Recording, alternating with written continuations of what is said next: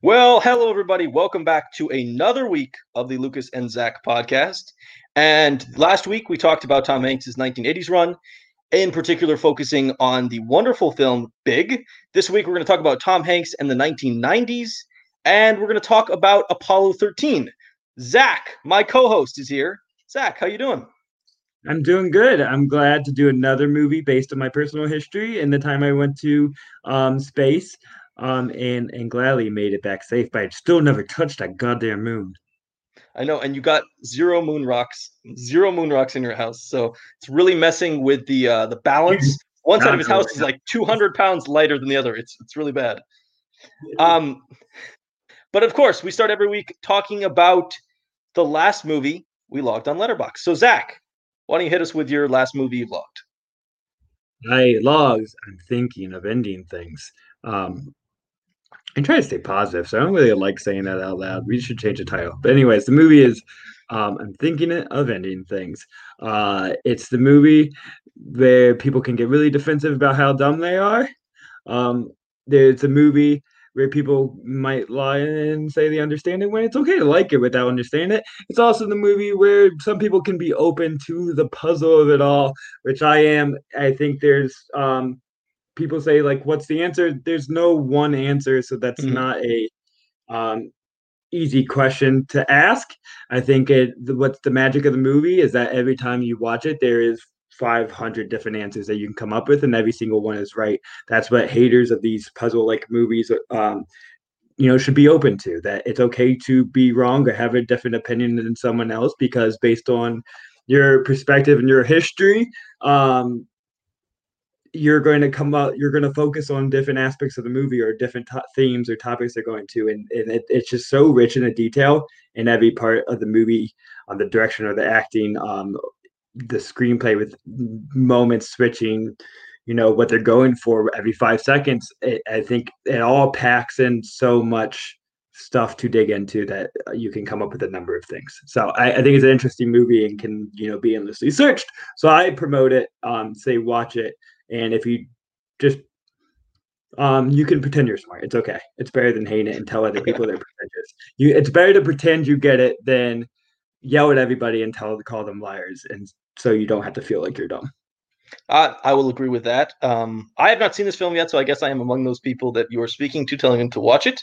So I'll have to get on that. I'll go ahead and talk about the last movie I logged. So the last movie I logged was 2001's Tim Burton's remake of Planet of the Apes, which is a really bizarre and weird film, which feels very Tim Burton. The kind of sad thing is, I think, arguably from a design aspect, it has the coolest design of any Planet of the Apes movie. I kind of like all the armor. I think that looks kind of cool, but oh yeah, please don't let Mark Wahlberg play lead characters in movies like this. It just doesn't work. Yeah, it's rough. Should we let the apes play real characters in other Mark Wahlberg movies? I think we should remake all Mark Wahlberg movies with With chimpanzees. Chimpanzees chimpanzees in Invincible. Just let we it. I won't. mean, No, a there's chimp could different. return punts. In The Happening, as a science teacher, just as believable. I mean, absolutely. All right, Yeah. so let's go ahead to our discussion of our main film for this week, which is, of course, Apollo 13, 1995. Tom Hanks film. And my co-host Zach is really bad at describing plots of movies, even for movies he has watched relatively recently. So Zach is going to enthrall us with his wonderful rendition of what the plot of Apollo 13 is. Here, you see, I didn't even give a shot at trying to say the plot of I think of anything. It's mainly because there is no plot, but that would have been just a disaster. Um, it's about space, or people going to space. So it's after the Apollo 11 mission. Tom Hanks, character named Tom Hanks, was unable to be on that. He was the backup astronaut guy, and so he got the chance to go to the Apollo 13 mission after another group had to drop out. Um, so him and a bunch of buddies, they hop on a space shuttle. They go to space. A bunch of shit happens. I never understand any of the shit happening. That's part of the magic of the movie. Like this thing won't connect to this thing, and this random plug exploded, and half the ship's on fire. There's evil aliens attacking the ship. This just a lot of stuff that doesn't make any sense. But it's still somehow the ingenuity of scientists and people on calculators and people over the phone are able to make sure that Tom Hanks and his buddies make it back to space safely so they can hug their wives and tell their kids they love them. I think that's actually a pretty good plot description. Yes. Unless you're a real nerd for this stuff, I think a lot of that space stuff definitely goes over your head. But I also like how technical the movie is, and that they want it to be really accurate to, how complicated flying a spaceship is. Yeah, we're going to talk more about that when we get some topics. Absolutely, and this is the time to get to our main points that we've thought about this movie. We wanted to talk about. So, Zach really wanted to start us off talking about Tom Hanks and him as a hero. Zach, why don't you tell our audience what you're thinking there? So, I think we should start every conversation talk about Tom Hanks as our theme. So I really want that to be our focus on is what does this movie show about him and his different, personas he brings to camera. And I think this really, maybe there's some other examples of this earlier on, but I think this is the start of really became one of Tom Hanks' defining characteristics as an actor, which is he loves playing not always real people, but often real people who are like these noble heroes, these people of stability and control that help others get out of chaotic situations. You see this role done in Captain Phillips. It's done in Sully. He definitely has pegged that role in all 2020 or 2010s films. That's became his complete go-to thing. I feel like a little bit in the Post as what's his face. That's his name, the great journalist. What's his face? He has a little bit of that kind of controlled leadership.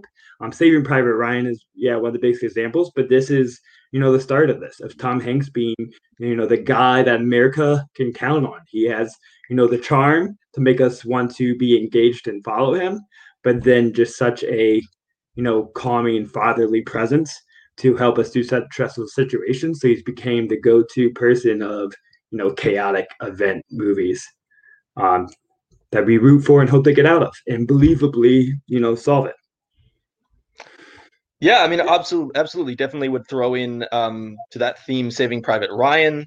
Captain John Miller's definitely one of those characters where his goal is he has to hold the team together. He's not necessarily he doesn't have to make the big shot. He doesn't have to do the big action, but his job is to hold the team together. That's kind of the Tom Hanks thing. Even in this movie, I mean, a lot of the technical stuff when it comes down to it, he's turning to Bacon or he's turning to, and I'm blanking on the guy's name because I'm an idiot. I never blank on anybody's name ever.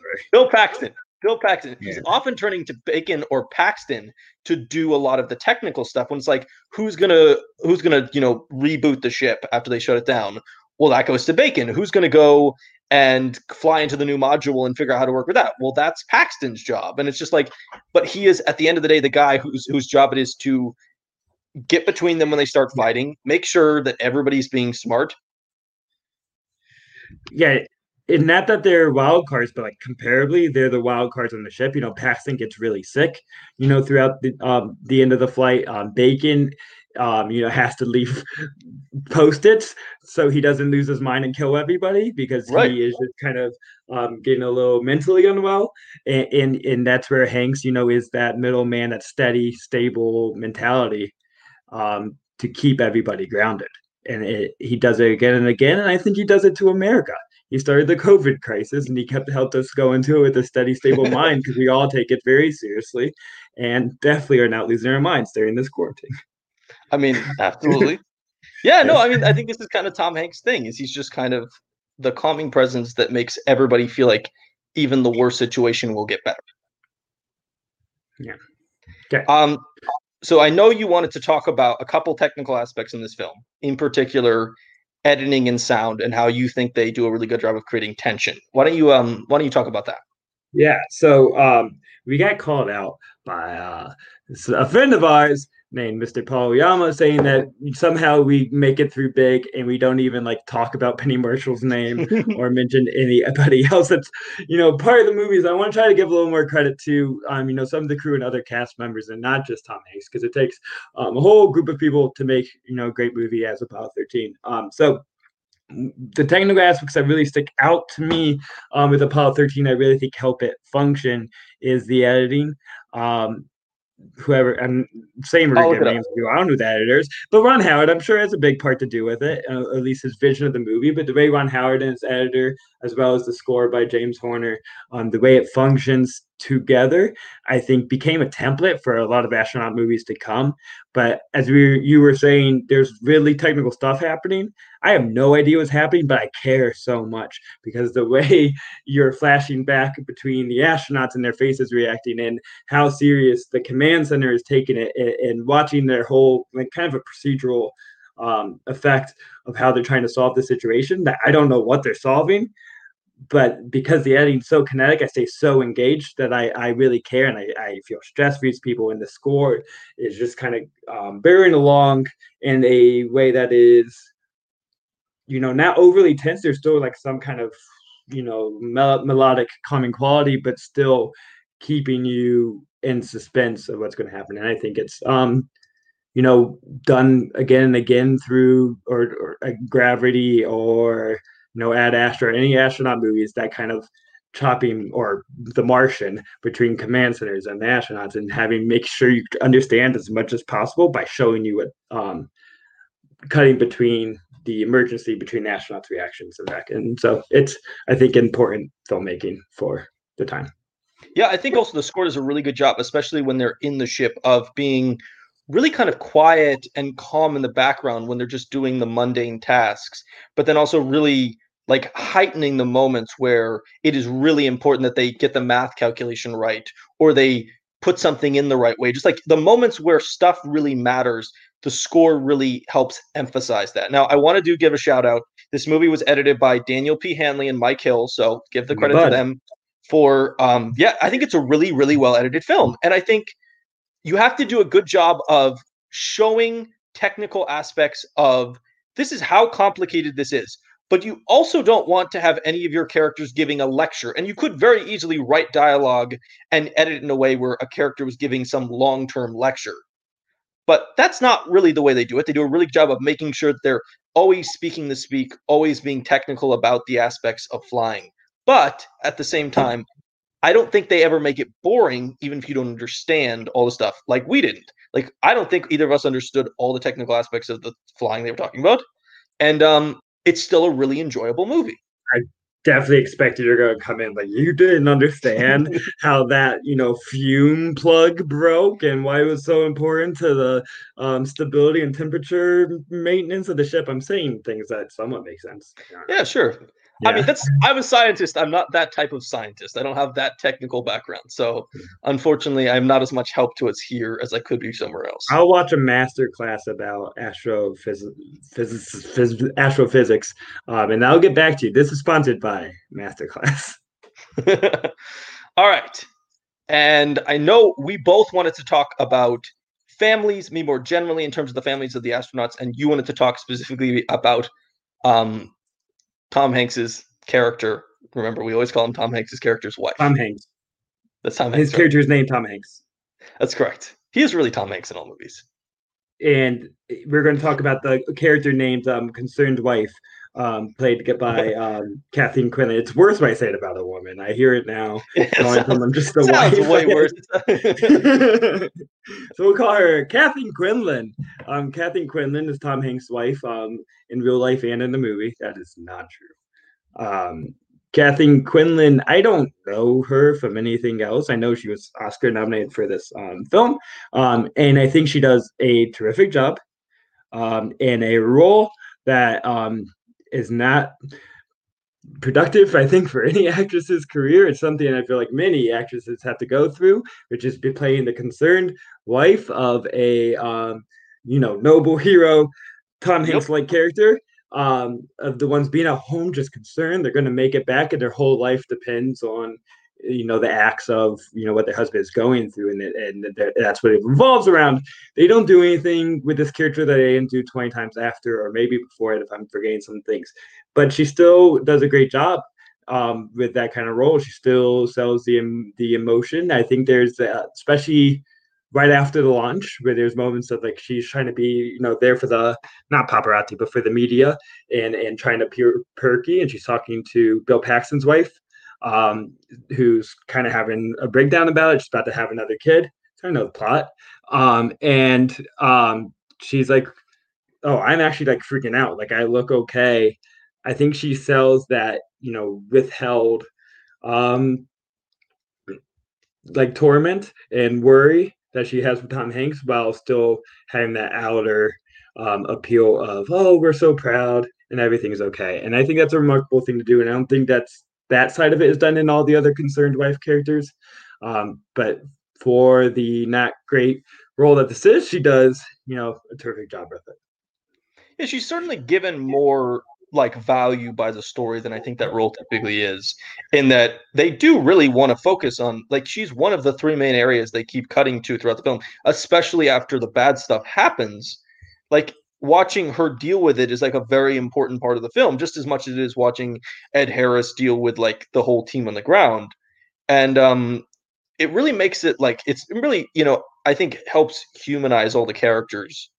My larger point here would be like how humanizing all the families help the main astronauts be. So when they're up in space, they may be talking, astrophysics gobbledygook to most of us, but because their families seem like such an important part of their lives, it really makes you connected to them. They're talking about stuff that I don't understand, but I think everyone understands quite easily the idea that these men have families on the ground who clearly care for them.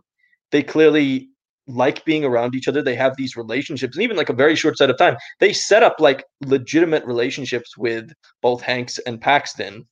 And just in a way that when the bad stuff is happening up in space, you're really, really invested in hoping they come back because they have families who really want them to come back. And you don't want to see, their families hurt any more than they already are by just having to watch this bad stuff happen. Yeah, I feel like it's really important in theory, like when they come up with these rules and maybe early on, but it's became so overdone in every, true life story of someone going through a horrific act that's became a trope. And once it becomes a trope, you just start getting a little impatient, waiting for how are they going to move past this and give me something different. And you just kind of feel sorry for the actresses doing something 30 times other, and not could be given a role where they can, have a character a little more fleshed out. Yeah, absolutely. I think Anne Hathaway in Dark Waters is like the most recent example of an actress just getting buried. Claire Foy alongside Ryan Gosling. One's a really. I feel like she's a little bit more. She's a little feistier. They give her a little more of a unique personality, and especially using her as a comparison. That I think her plot is all still the trope, but the characterization she's able to put in the performance, I think, helps step it. Yeah, Hathaway's a pretty bad one because it's like she's an Oscar winner and you gave her a nothing role in this movie. You'll forget she's in the movie a month later. You really do, yeah. Except me now saying that she was in this movie and talking about the podcast. More people should watch Dark Waters. That's a really good film. It's really good. Hey, it was my wife Sarah's favorite movie of 2019. She only saw like 8, but I loved that movie, so I am completely there with your wife. That movie is awesome. So let us, I just mentioned it for a second, but let us go there to Ed Harris and the command center on the ground. You wanted to talk about them and their impact on the film. Yeah, well, not really their impact as much as a query. I was hoping that you did have more of an actual physicist background in it. But like, what's their job? Like, there's like 200 of them, and I feel like there's not that much to do. Like, you're all responsible for your own specific thing of the ship. Like, sure, that sounds important, but like, you only have to be active for like 30 seconds at a time. You don't need 100 people constantly shouting to whoever on the phone. They're all talking to somebody the whole time. You don't see anything else about them all losing their minds. I feel like when there's an issue, it's a specific issue. Like the first thing is, what explodes? Can you tell me anything technical? What's the first? What explodes? Yes. I believe the biggest problem initially is they start venting oxygen. That was the initial problem. Something when he tried to clean. They tried to. We're bad at this, aren't we? I promise you I took notes, but I can only keep up so much. So, anyways, once something explodes, like everybody's in action. I feel like there's a specific thing that went wrong, and you're focused on oxygen. They asked my favorite part of the jobs at command center is Tom Hanks is like, I'm doing math. I need my math checked, and the whole row of people are like, I got this. I feel like they were busy. They were doing something. You all had the time for 20 of you to do the exact same math problem. I guess it's space and they need to double check, but like you should be good enough. You don't need double checks. You're already double checking for Tom Hanks. If both of you fuck up, you should have never been hired in this position. And I saw his paper. There was like 10 formulas. I'm convinced I could have done that math. I would just look at it and get it because I'm a genius, guys. I'm real smart. Yeah. So I just looked it up. What they did is they tried to stir oxygen canisters, and one of them exploded in the process, and that's why it started venting oxygen. Thank you for that. That sounds like a problem that 20 people can talk about. Now all 100 on phones with other people. Say that my favorite group of command center people was just like the MacGyver room. That their whole job is just like we're gonna. And they just stayed in that room. They were doing who knows what until the guy comes in. Okay, I got something for us. We need to fit this into this with like a spacesuit and toilet paper and a banana. Oh, and I don't understand how that filter works at all, because I look at that and I'm like, I don't think that would do anything, but it clearly did something because they didn't die. Would you watch a spin-off movie of them just in that room trying to MacGyver this thing? The whole hour and a half of them figuring out how to get this like square into a triangle. Yes. I do think the one thing you're missing is the reason they have so many people in that command center is I believe they have 3 to 4 people at each station so that they can switch off if they need to, if somebody needs sleep. The idea is that they have no, but they have to man it all the time. And I think that the idea is they're having to man. There's so many different functions for the spaceship that have to be manned at all times. Like Ed Harris has to ask for status reports from like 9 people at a time. What are you doing? Just watching the monitor? I feel like I believe so.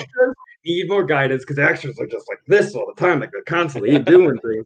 And I think it's really like you're just doing this for like hours. just staring. Yeah, it's good. Yeah, I mean, that is definitely possible. Definitely possible. I definitely think the people in the problem-solving room, the technical name for it, were just like hanging out drinking beers until that guy came and was like, got a problem. The MacGyver room. Sorry. And that's when they decided they all needed coffee because they had to catch up after the beers they've been having. Yes, I do actually. I do love all the interactions on the ground. I think they're really interesting. Even though I'm not completely convinced that all those actors know what they're saying when they're saying it. I feel like they were just given pages with words on it, and they're like, "Just say this; it'll sound like you know what you're talking about. Just sell that really." Does seem like they know what they're talking about. Clint Howard fucking owns. He's real good in this movie. He has like 10 lines, but I feel like he's the most believable pie hairline issues. But I feel like he sells it. Like he has the best line in the movie, which is when Kevin Bacon makes a dumbass like IRS joke, and Clinton Howard's like, this is not joke. They're like, they're gonna. I do like the fact they have to call Nixon to get a waiver on his taxes. Like that is going to be the weirdest thing ever, and I'm just like, how on earth is that a thing? One thing I wanted to talk about, and we've already kind of touched on this, so I'll make it quick here, is I love how technical the aspects of space travel are. Like, I love the fact that they really focus on that. Like, even when stuff goes wrong, they're really focused on small details and just like, you have to make sure this switch gets turned on and this switch doesn't get turned on. And it's all like the small stuff rather than just being like, because you could have easily made a movie like this where you focused on every big explosion, every big event, but they show so much of like, man, they need to make sure they do the math on like the spin correctly and like, oh, it's coming in too high or it could bounce off. Like that stuff is really cool. I love them intercutting the news reports where like the news reports almost give you exposition about like, oh, if the blast shield is cracked because of the explosion and they come in too hot, then like it could explode. Like they do like a really good job of giving you all these technical aspects just enough so you understand the stakes at all times, but not too much so you go, oh, I don't have any idea what's going on anymore. I'm going to check out now. Yeah, they definitely trust the audience. They don't treat us like we're stupid. They trust the audience and they trust their own filmmaking process that there would be enough engaging that will make it just make enough sense. But no matter what's happening, we can still be engaged. I think definitely like the right stuff might have like set the formula for how to do this to film the right stuff on Yeah. because they get really technical into how these different planes and then space shuttles were developed. Um, you know, through a process of improving upon each other. And they also do not withheld the technical info. And I feel like Apollo 13, maybe learned like we don't need to dumb it down. Let's, for those who really care, let's make it intellectually satisfying for them. But for those who are not care, let's make it, smart enough to have some concept for them of what's going on, but also just, engaging enough for them to not fully care if they get it. Yeah, absolutely. Really good job on that aspect. Uh, I do want to talk about a really small moment, which I think is really interesting in that it says a lot about the main character is when they lose contact with the base on the ground when they're going around the dark side of the moon. Um, Lovell has the dream or like the hallucination. I guess hallucination is probably a better term for it, considering they are suffering from various physical defects at that point. It's a Um, dream. dream hallucination where Mhm. he sees himself walking on the moon, and I think it's this really interesting moment of having the main character who's been so focused on we have to fix everything. This is how we do it. Keep going, keep going. Has this really small moment of reflection and just like my goal was to be able to be on the moon. And I've never been there. I've been into space, but I've never been on the moon. I told everyone I was going to the moon. I told people I was going to bring the moon rocks back. And he's like, it's just this moment where I think, and even before the mission, he tells everybody, this is my last flight. So he's kind of up there, really kind of coming to grasp with the idea that I'm never going to be on the moon. I've spent so much of my life training and working. I spent all these different weeks, all this time away from my family, all this time preparing to go to the moon because that was his goal. And that's the moment he has to just kind of like let it go and just be like, I have to get back to Earth. And it's this really interesting, I think, pull for him between his goal, which was to get on the moon, and the people he cares about who are back on Earth. And he kind of has to accept that this didn't work. He has to go back to Earth, and he's never going to go back up because he won't put his family through it again. I just think it's a really kind of really beautiful small moment of reflection in the midst of like so much turmoil and chaos. I'm glad you love it. I'm really happy for you. It's the Okay. cheesiest part of the movie. It, I don't think I would It- put it. it- I don't think it's the cheesiest part of the movie. I think there are cheesier parts at the end. well, I that didn't really work for me. I think they could have relied on just Tom Hanks's face and physical experience to still express that idea without having to hit the nail on the head and show us him imagining what he went through. But you can see the you know kind of grieving for his lost dream. You can see that through his eyes if he's just staring out the moon. I think there's other less silly ways that they could have showed the same theme of someone moving past their dream. Um, so I'm glad it moved you. I was like, okay, this is like alternate history stuff. All right, I care about people losing their dreams. Zach says, "Get over it. Stop being a weirdo." Well, I Um, this is I'm interrupting with a sixth topic that I almost put in, but connecting to his dream, I think part of it why is because I like cannot empathize with that kind of dream at all. I get very frustrated with the male ego of needing to dominate space. That like nothing else matters, not the like possibility that you might die or your kids that he has to like lie to is worried about. You're like that doesn't matter. I just need to conquer the moon. I need to step in that dirt because I got to be better than Neil Armstrong. And that's all that matters. Even this is Neil Armstrong. It's just that male pride and competitive ego and needing to conquer the environment around us so we can feel bigger than the moon. And I feel like I need a space movie to really kind of conquer that idea. Um, and I think maybe the way you were able to see that scene, I think that does address that a little bit, that he's able to understand there's more important things in life, like at that point in survival, which is not how I was able to read the movie. That's fair. That's fair. I think it's a scene that is very much open to interpretation and very much to the eyes of the beholder. So another thing that kind of plays into mentality is I was sort of tied into what you said before, but the idea of the power of positivity and the no lose mentality.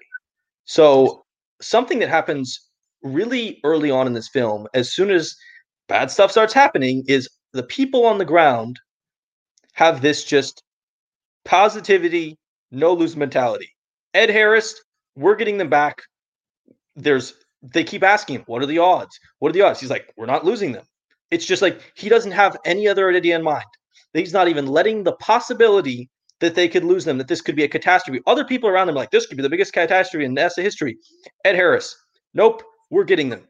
We will get them back. His wife is like, my husband's coming home on Friday. Tom Hanks' mom. Oh, if they could make a refrigerator fly, he'd fly it. There's just this positivity and this no lose mentality that they just have throughout the film, and I think this is really like a sign of like the toughness of the human spirit. Is just like everything's going bad, everything's crazy, but like what? We'd much rather believe that good things will happen than bad things will happen. So we're just gonna like stick there, and we're getting them back. It's the only option. I think you're definitely touching on the biggest theme of the movie is that like American ingenuity, can solve all that. There's nothing unaccomplishable if we can, keep our head up and keep pushing forward, and every puzzle, every problem can be solved. As long as you said there's no quitting. So I think especially, we're going to go back to the MacGyver room. I think the MacGyver room, like that seems it proposes it as a impossible thing to do to fit the triangle and square to the triangle. But you don't get to see it, unfortunately. But you get to see it in Apollo 13 too, the problem solving room. But their ingenuity and their no quit, like this seems impossible. We're definitely going to do it. They never give a moment's second to think that's not possible. They all immediately jump on with hope and optimism. And that is definitely, every character in the movie, that's way they're able to get the job done and bring them home safe is because they never see another option. Yeah, and like a really big part of this that I didn't mention my first time is Gary Sinise, the guy who gets pulled off the mission and then comes back and he's like, all right, I'm going to get in to the simulator and I'm going to figure out a way to do a sequence so they can start it up again, but not go over this thing. And he just keeps doing it over and over and over again. And they never have a moment where he's like, this is pointless. We'll never do it. He's just like, I'm going to do it until I find the way because I need to get them home. And it's just like that mentality kind of just seeps throughout the film. Especially with that character who might be my favorite character in the movie, because he also has overcome his own jealousy and disappointment with him being pulled out because he possibly was in measles. Also, a topic I almost want to talk. Kind of a not a great movie for COVID, where we don't want to believe in our health officials, and it's like very anti space surgeons. Like, how dare they tell me I'm sick when I'm not sick? But anyways, he was unable to go space because the surgeon viewed him as getting measles, but he was able to overcome any animosity that he was holding about that event and about that conflict, and be able to put his head back up high and do what's important for his friends and his former team, because that above all, that solving the issue came first before anything. He was able to his own personal experience that he could hold against them easily. Absolutely. And this ties back to what I think is, in my opinion, the main theme of the film, which I think is especially prescient in this day and age, which is that I think the theme of the film is teamwork, expertise, and intellectualism. And the idea that the reason that these guys succeed is because A, you have a lot of really smart people who have a lot of expertise and a lot of knowledge there working together. And I think this is a really patriotic movie, but not in the jingoistic, rah kind of like stupid patriotism. It's more like really smart patriotism, saying, look what America can do when we get all the really smart people and all the really like brave people together, and they work really hard to fix a problem. And they're like, we're just not going to quit. I'll do the calculations. You do this. You go in the room and figure out how they can vent out carbon dioxide. You figure out how they can run the system so they can turn it back on, but not go over the power thing. And it's just this movie that I think is incredibly patriotic, but also like brings back in how valuable it is to have teamwork and just expertise with a bunch of really smart people working together to accomplish a shared goal. Yeah, it's the magic of what people can do to unite for a common cause.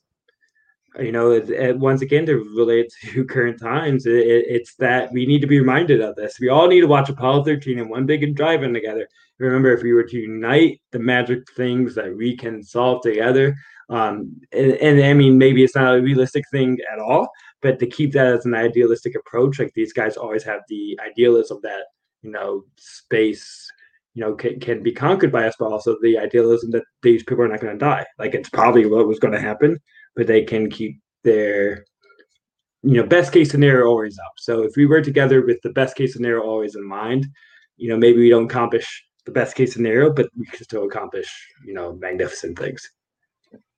Yeah, no, it was really interesting to watch, especially, and let's just be right up with it. We're dealing with COVID-19, and our country has kind of done a pretty awful job of dealing with it. We've way too many infections. Way too many infections. So it doesn't even exist. Way too many infections. Zach is joking. Just to be clear, we both believe it's a real thing. Way too many infections, way too many deaths. And like, you do wonder if the spirit that lives throughout this movie was applied to a problem like a pandemic, and just like, hey, do shit to help each other. Like, do the help, be smart, listen to smart people, and like let the smart people make the smart moves so that we can all like bring home people as safely as possible. So I think it's like the empathy involved in that. Like, everyone who put in the hard work, this was not their lives, and they maybe not were all connected to these astronauts, but the empathy that their lives matter, and what the struggle that someone else is going through is important for you to do the best you can to help them is something that a lot of people forget. That just because it's not directly affecting you, the empathy that you could be helping those around you, overcome a struggle is important to remember. That's right. Be the Gary Sinise, brush off your bruised ego, come back and work your butt off to help people come home safe, Yeah. Lucas, I'm really proud that as the two white guys on this podcast, we just helped solve all of America's problems, and we're all good now. Well, Nobel Peace Prizes all around.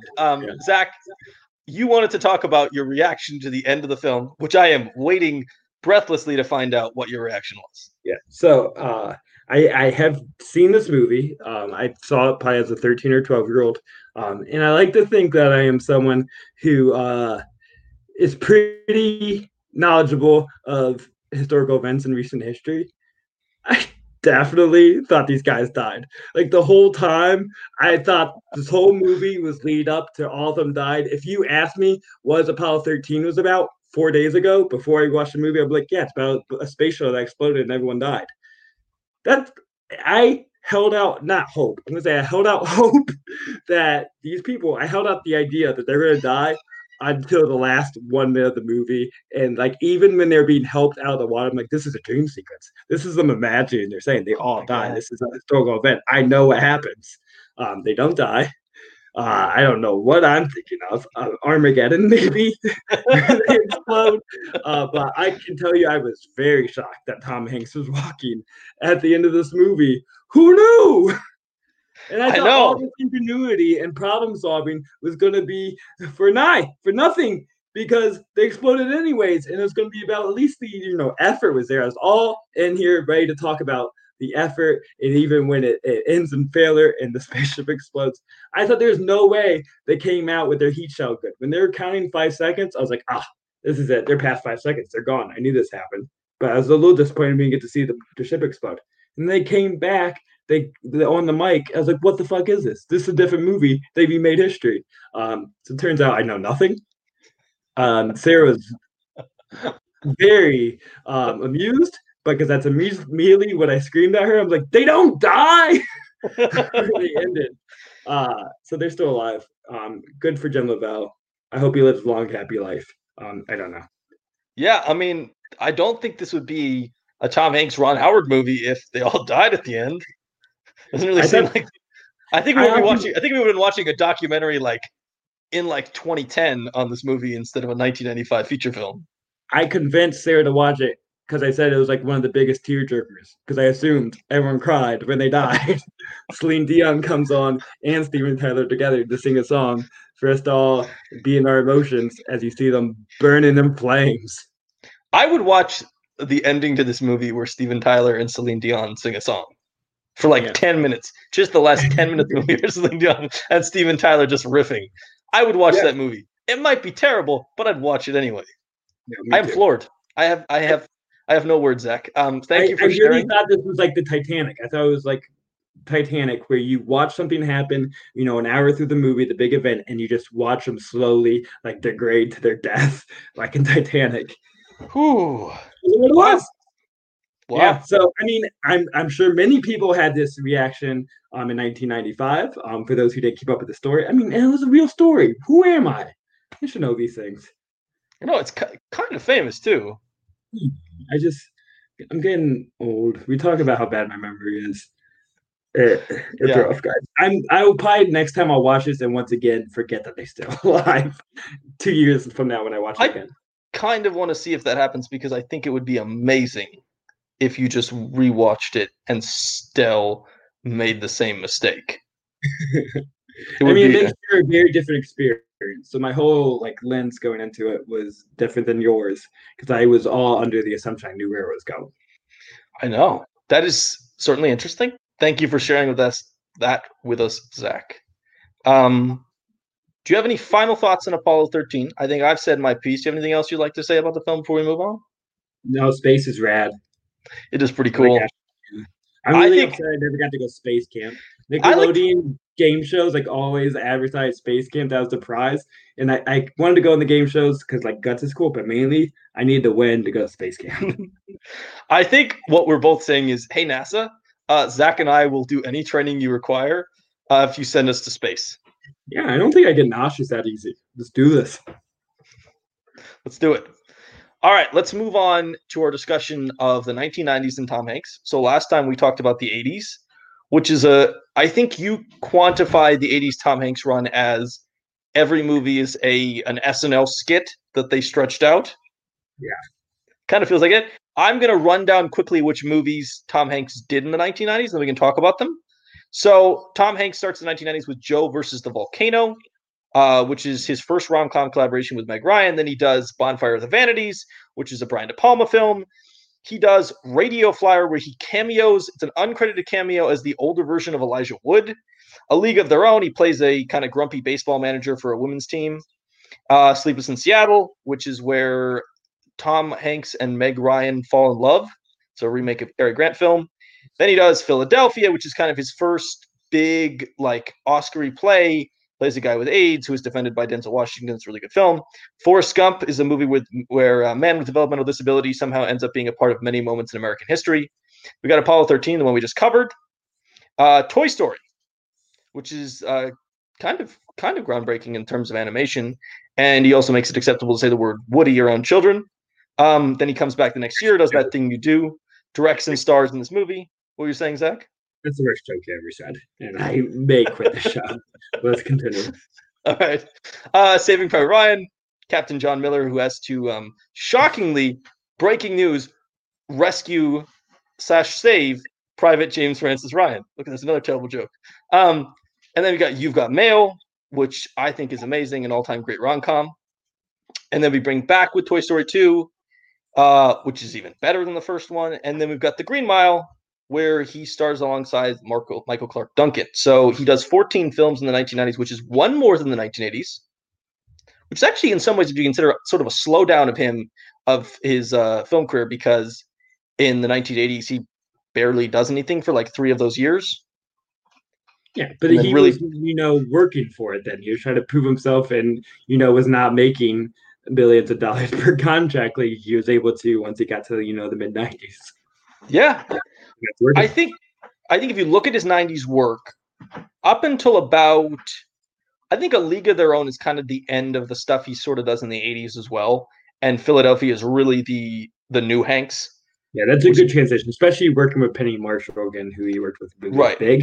It was still kind of a comedic, mainstream role, and a supporting role, which is kind of weird for his career and stands out specifically. But then Philadelphia is when he becomes treated as a more dramatic actor and someone that top tier established directors are really seeking for. I mean, Brian De Palma getting him in 90 and for Bonfire which was a failure. But that was really when you could see the top tier directors, eyeing this guy, saying he's someone special and someone we need to leave movies. I think Big really established him, for that. Absolutely. Or Punchline. Remember, it's all because of Punchline. But he creates a lot of important partnerships with Robert Zemeckis, in the '90s, and Steven Spielberg. He does end up doing 3 movies with, starting with Saving Private Ryan in the Yep. '90s. Ron Howard he did Splash with originally, but I think they've made 5 movies because of the Da Vinci Code Never Dies. Um, Yep. so I think together, and he continues that, with Apollo 13 that we're talking about today.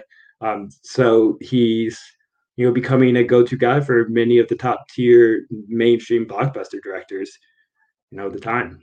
Right, and he starts working with Zemeckis in Forrest Gump, and starts working with Darabont, and then like Toy Nora Story is kind of, Ephron, yeah, but Nora but Ephron, he really absolutely. helped establish Nora Ephron at that point because she's had a movie before that, but not near as successful as Sleepless in Seattle, where he was Right. together. They really helped form each other. And Meg Ryan is great in those movies, but Tom Hanks is definitely the draw for those movies. He is the big star that really, Mhm. I think, gives Nora the ability to kind of do whatever she wants because you've got Tom Hanks in your films. For sure. And then Toy Story is kind of an interesting aside in that he started doing the Toy Stories, like he started actually doing the voice of that before he won the multiple Oscars. And then so it's like kind of weird that you almost have multi-time Oscar winner Tom Hanks coming How back. lucky is Pixar? Like they I put know, their money right? on the right guy. They're really kind of the whole start of their company, on Tom Hanks, and it worked out wonderful. They get to launch and they have the number one star in America to help promote their movie. Yeah, it's like I think it's kind of, I guess you kind of see this with a lot of franchises where it's really important to make sure that one guy at the beginning is cast really well. Tom Hanks with Pixar really lets them go and get started, and I think a good comparison is probably Robert Downey Jr. in Iron Man, is that if the MCU doesn't get a guy like him who is so good in the role and like just blows up as big as he does, then like, it's interesting to think about like how these franchises would have gone if they don't just have that rock person to build around from the beginning. Yeah, because you don't have the money to go out and get the major star at that point. You have to bet on someone who will be up to that level. Right. Because And they they're were betting. Toy Story probably, I'm assuming, paid more for Tim Allen. I Probably. don't I know mean, because he was the biggest TV star at the time at that point. they were probably betting on Tom Hanks coming off his 80 run and maybe like Joe versus the Volcano and Bonfire versus the Vanities, but not like his big stuff that he just done before it. That stuff was, after the fact. Yeah, I mean, what other things do you think ties together this decade? I think it's less, in some ways, less interesting to talk about because the movies are less weird. Yeah, and I mean, I established. I think the major theme is he's really going for those stable male leader roles. I think the '90s helps exhibit, but also just becoming our moral conscious. He helps America seek into our viewers, at least not America. Who am I? Helps viewers. The God, I am upset how many times I've said the word America. Okay, I'm gonna wear a flag shirt next week. Please don't. I definitely own that. Zach Ford will be off camera next week. Oh goodness, Whew, canceled. Okay, he helps people, viewers, explore our own conscious. Started with Philadelphia and helping us, navigate through or empathize with people going through the AIDS crisis, which at that time, watching that movie today can seem somewhat, simplified version of it, but at that time it was pretty revolutionary for how he was able to, empathize a AIDS character, how he can help, and then empathize with Forrest Gump as someone who's had struggles his whole life. I mean, that's a complicated character for a controversial character for a Yeah. number of reasons, but he was able to make it work. But really helping us experience new, types of characters and bring, that empathy I said to those views. I Yeah. think was important. Yeah. Green Mile, another really good example of him just kind of providing empathy for a character that, without him giving that empathy, in some ways that character just looks like a criminal, and you kind of just He's like, our avatar, is what it is. He helps put us into those. We can see the world through his eyes because we understand the kind of person Tom Hanks is.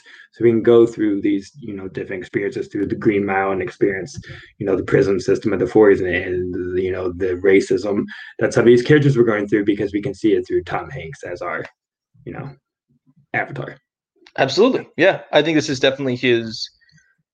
I think of all of his decades of his career, probably his biggest Oscar play decade, where he was kind of clearly picking roles because, like, I mean, I guess it's a I mix. think he still has had many Oscar roles. The Oscars have just given up on him. He's like the opposite of Meryl Yes, Streep, which they decide, let's give Meryl Streep everything. But Tom Hanks has to, twirl 5 hula hoops and eat a whole pie at the same time as he acts to try and get a nomination at this point. I know. R.I.P. Captain Phillips. I'm very bitter about the Captain Phillips one because I think he's amazing in that film and deserves more respect. Any final thoughts on the decade of the '90s and Tom Hanks works? No, I said you think it's boring, but it sets the precedent for everything to come and everything we've came to know about Tom Hanks. Yeah, We absolutely. wouldn't have who he is if it wasn't for this '90s one of the best runs that any actor was able to have, most legendary runs. So Absolutely, yeah. no one And can do it today because these movies aren't made. no, I mean, yeah, this is a Big fascinating film. budget dramas. Yeah, big budget dramas where the goal is, and also I think like does pretty well at the box office. Like this movie made $355 million on a $50 million budget on a movie about a space mission. I think we forget how successful Ron Howard's directorial career has been. I know, yeah. Especially if you look at his recent stuff where it's like this is just not, like the highest quality. Yeah, because people don't care about those. I think some of the movies are just as good as he's made, like same quality. Just people don't go see those movies anymore. He's kind of a lost artifact of a director. His classical, filmmaking style. Absolutely, absolutely. All right, so and this concludes another episode of our podcast. Next week we're going to come back and talk about the 2000s run of Tom Hanks, which is, I think Zach would agree, when it gets a little iffy for Tom Hanks. Yeah, this is we're going to take advantage of talking about movies that aren't great, although I haven't seen it. We're about to talk, and the film we're going to talk about is Steven Spielberg's The Terminal, because I don't think you really can talk about Tom Hanks' career without talking about Spielberg at least once. I think and I think we've done a good job so far of picking really, really quality directors that Hanks has worked with for our first two ones as our films to talk about. So next week, The Terminal. I want to thank Zach, who's being awesome. That's right. Zach is here. And I think we'll see you guys next week. If you look in the description of this, you'll see links to our Twitters, links to our Letterboxd, links to the show's Twitter, and the email for the show. Our T-shirts. That's right. We will link to our T-shirt store on TeePublic. We have merch now. That's right. Look at us blowing up. Absolutely. Go grab some of that. If you buy something, let me know so I can tell absolutely famous. If you buy something, take a picture of yourself wearing it and tweet it at our show's Twitter account. We would love to retweet it. That would be awesome. Thank you, guys. Thank you to our producers who do an awesome job and, give us a place to put this every week. And with that, we will see you next week. Please remember, go to Masterclass, type in Lucas and Zach podcast and get 20% off.